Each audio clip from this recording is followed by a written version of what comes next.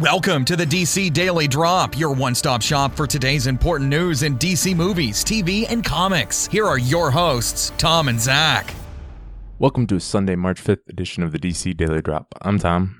And I'm Zach. Today we're going to be talking about The Flash Season 3, Episode 14, Attack on Central City. So spoilers if you haven't seen the episode. When Grodd and his army of guerrillas bring the battle to Earth-1, the Flash and team must find a way to stop them before they destroy Central City. Gypsy returns to join the fight. Meanwhile, Jesse Quick decides she wants to stay with Wally on Earth-1. So what'd you think of this episode, Zach? Yeah, so it's a good episode. I'll start with that. It's still enjoyable, but I don't know. I guess I was expecting more to do with Grodd, which is expecting a lot because obviously it's expensive to get all of those CGI gorillas and to especially to like have them interact with the actors and physical environments and stuff. But so there really isn't actually an attack on the city in any meaningful way. There's an attack on a small road. Right. They walk down a street. That's basically the gist of the attack. Yeah.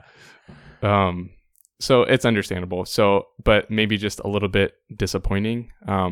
So I guess if I wasn't hoping for that going into this episode, I'd probably like it more because there's a lot of good stuff that happens in this episode. It's just more, to me at least, overshadowed a bit by the fact that I was hoping for something to happen that didn't happen. Right. There wasn't. This is, a two-part episode, but first off, it really doesn't.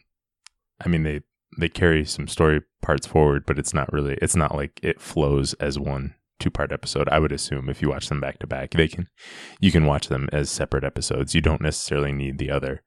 And yeah, I would be surprised if between the two episodes, if there was even 5 minutes of gorillas on screen. I mean, and I didn't expect to see a lot, but this episode I think had even less than the last one, and I wasn't expecting much, so that was fine with me. But I was just surprised how it seemed. I was touted more as a two-part, thing, and it didn't seem that strong. It was a good episode. There was a lot of good things in there, but probably my least favorite one in a while. Yeah. So I guess besides the lack of gorillas, what'd you think of the whole gorilla invasion storyline as a whole? Yeah. So it's hard because there's, like you said, the lack of gorillas, but I don't know. It didn't really. I guess it just never really felt like that big of a threat. Like right. They were acting way more like it was a threat than it actually was, and I don't know. They tried to do a lot of stuff that didn't involve showing the gorillas, like mind controlling the general to go send a nuke to Central City, and like they could have just done that without a gorilla. So it's kind of like they took some generic story elements and just put gorillas on it, basically, which is okay. Like I said, it was still a cool story. It's just it seems like they kind of wasted having Grodd. I don't know. Right, and I think this universe as a whole has started to overuse nuclear weapons as plot devices. It seems like every time they get to something, let's throw a nuke in there, and that will raise the stakes. You're right. It's kind of like how when Michael Scott does improv, he always pulls out a gun because nothing can top that, right? So it's like whenever they want to, whenever something serious is going on, they pull out a nuke. Which I don't know that they've done that a lot on Flash in particular, but I know they've dealt with it on Arrow, and where it's even more out of place. So I think I've had enough with the nukes for a while. And I'd rather than have a guerrilla invasion storyline, rather than having that deal with weapons, and it could have been weapons of any kind. I don't care. The threat of the episode should be the gorillas, even if we don't get to see them that much. We shouldn't be sort of distracted with another side weapon. Yeah. And so that being said, like there is still a lot of good stuff in this episode. And one of the things that storyline drives and Grodd drives that was really interesting was to see like Barry wrestling with whether or not he should kill Grodd. He's like, well, Oliver does it. Like sometimes it might have to be necessary. Like it might be worth it to change the future. Because if I kill Grodd, this for sure won't happen. And so it was interesting to see him wrestle with that and to see the people he loves around him try to explain to him that you can't come back from that and like that's not who you are and stuff. So what'd you think about that? I was a little mixed on it because I think overall it was a good story, and if it had been a different villain other than Grodd, if it had been name any other human villain, I would have thought it was a better storyline. But the fact that it was Grodd, it's kind of like, okay, a zoo animal has escaped and is threatening to murder everyone. What do we do? Yeah. But I think there was a good message in there. But although, again, with it, if it had been someone else, I would have felt it more. Yeah, and that's kind of the recurring theme of this episode, I feel like, is a lot of the story points or just different things that they use in this episode might have worked better if they weren't using gorillas to drive it. Right. Absolutely. Yep. So something that I did actually really like too was that I wanted to see was some of HR and Harry interacting. Oh yeah. Yeah. So I think we did get a good amount of that, a lot of little funny moments between them. So I was glad that we got to see that. But again, it's got to be hard for him to keep switching characters like that.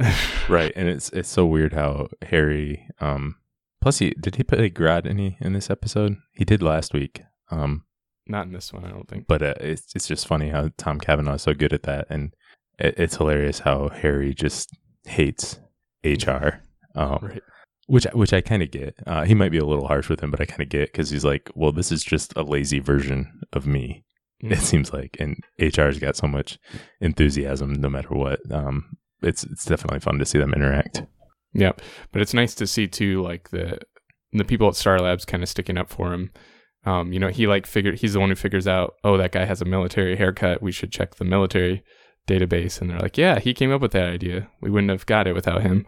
Right. He's starting to win them over, even if he's not useful in the more traditional Harrison Wells sense. He still does have value to them. Yep. So obviously a big part of this storyline that we started in the other episode too was the whole Wally, Jesse, and Harry situation. So Jesse wants to stay on Earth One with Wally, and obviously Harry's maybe not too thrilled about that. So really that's the kind of tie-in between these two episodes, even more so than the gorillas. That's a good point, actually.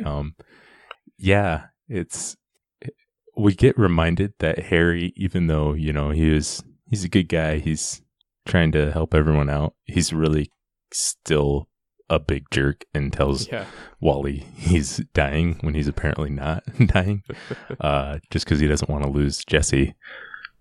Yeah, that's kind of never really seems to work out. Like, you see that a couple times in different TV shows or movies or whatever, and it never really is a good strategy to go with. So the old faking dying thing just generally doesn't work. Right. But it's definitely interesting. I'm curious now, like, what is holding Harry on to going back to Earth 2? Because if really he only cares about Jesse, and if Jesse doesn't care about Earth 2 enough to stay there, maybe he should come back to this Earth. That would be cool. Yeah, I don't know if they're going to do that, but yeah. But there's a really funny moment from Wally when they just talked about how Jesse was going to move to Earth 1, and and then she says, well, basically says we're going to move in together, and he's like, what? Right. Like, you convinced her to move to another plane of existence, but you're not sure if you're ready to move in with her. Yep. That was just a pretty funny moment. Just not at that point in my relationship yet. Right. Like, oh, I definitely want you in this universe, but maybe a couple blocks away. Right. Speaking of love interests, we saw at the end of the last episode that Gypsy is the one who opens the breach and lets Grodd and his gorilla folk through. And Cisco has a thing for Gypsy, and so he's spent a lot of this episode trying to woo her and get her to help them and stuff. So what do you think of that relationship? Do you want Gypsy to stay around? Do you want her to be more prominent in the show? Do they need more characters? Well, yeah, that's a good point. More characters. I do like Gypsy and like what's going on with her and Cisco.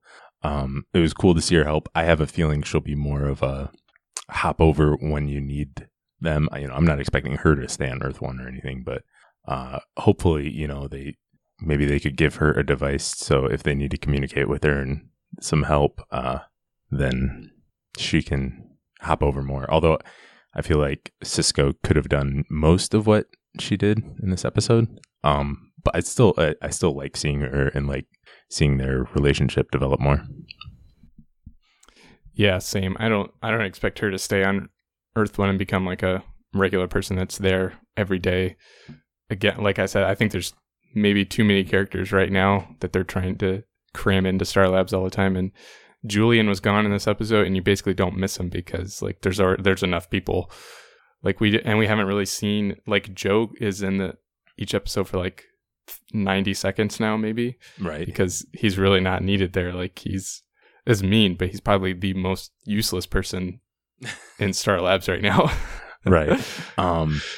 Yeah, there's just so many characters. We talk about this every week, but there's so many characters in Star Labs right now, and it's really tough to juggle their storylines. Caitlin also had very little to do in this episode. I mean, she had limited screen time, so yeah, it's definitely a struggle to balance so many storylines, and I think they're doing okay, maybe better than some of the other shows because they give different people emphasis on different episodes, but yet they, like Caitlin took a backseat here, but I'm sure she'll have a bigger story going forward, and she's had a bigger story in previous weeks.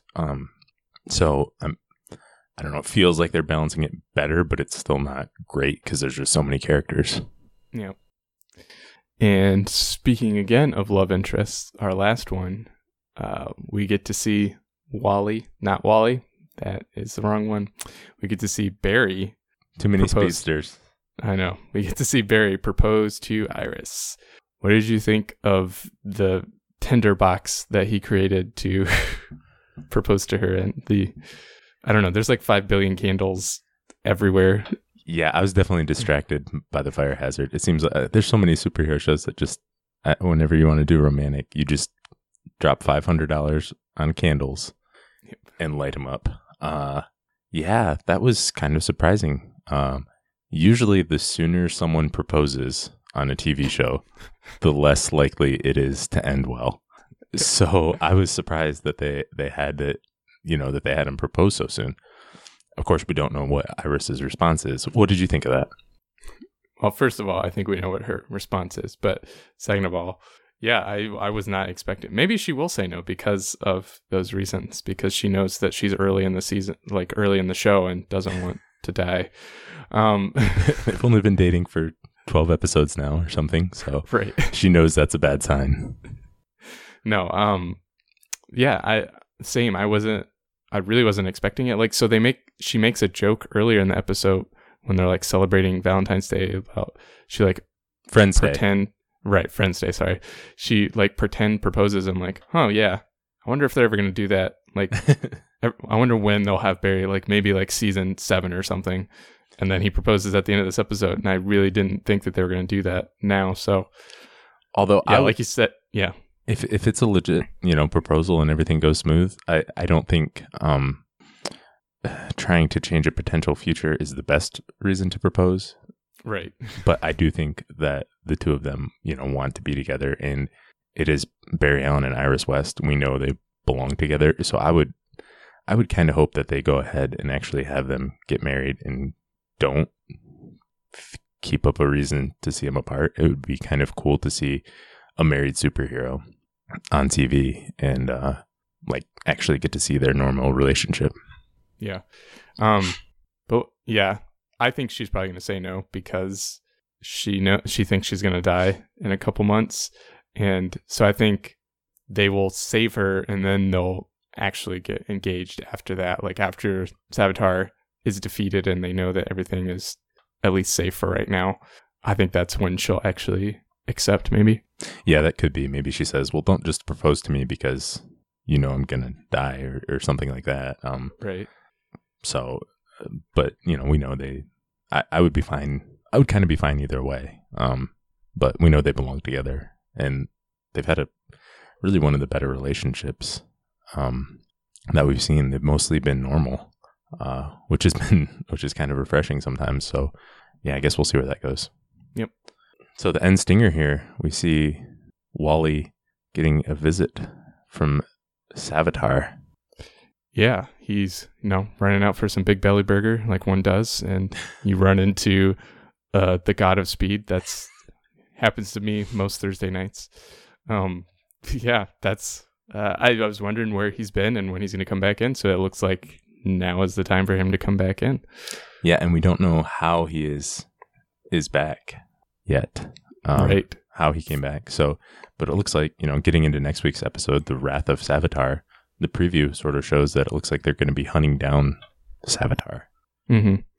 And it kind of looks like it's going to be somewhat because of Wally that he's back or he has power or whatnot. But so I'm hoping that is something, because it just seems too convenient. It's that storyline that Wally wanted powers from alchemy, right? / Savitar, and got them, went in the cocoon and everything, came out and everything's perfectly fine, okay with him.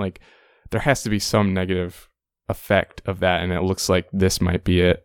Yeah, I'm glad they're kind of finally addressing it, that it's not just, hey, let's run into Dr. Alchemy, make a deal with the devil, and everything turns out all right. I'm glad they're addressing it, and looks like, Wally he's in trouble. Yeah. He shouldn't, that's going to come back to bite him. Yeah. So it sounds like we were a little bit down on this episode, but there's still a lot of good things and a lot of big moments in this episode. So overall, I still liked it. But yeah, that is all we've got for today. Thanks for listening. We'll be back again tomorrow. Thanks for listening, and make sure to check out DC Daily Drop on Twitter, Facebook, and DCDailyDrop.com. Drop by tomorrow for more DC news.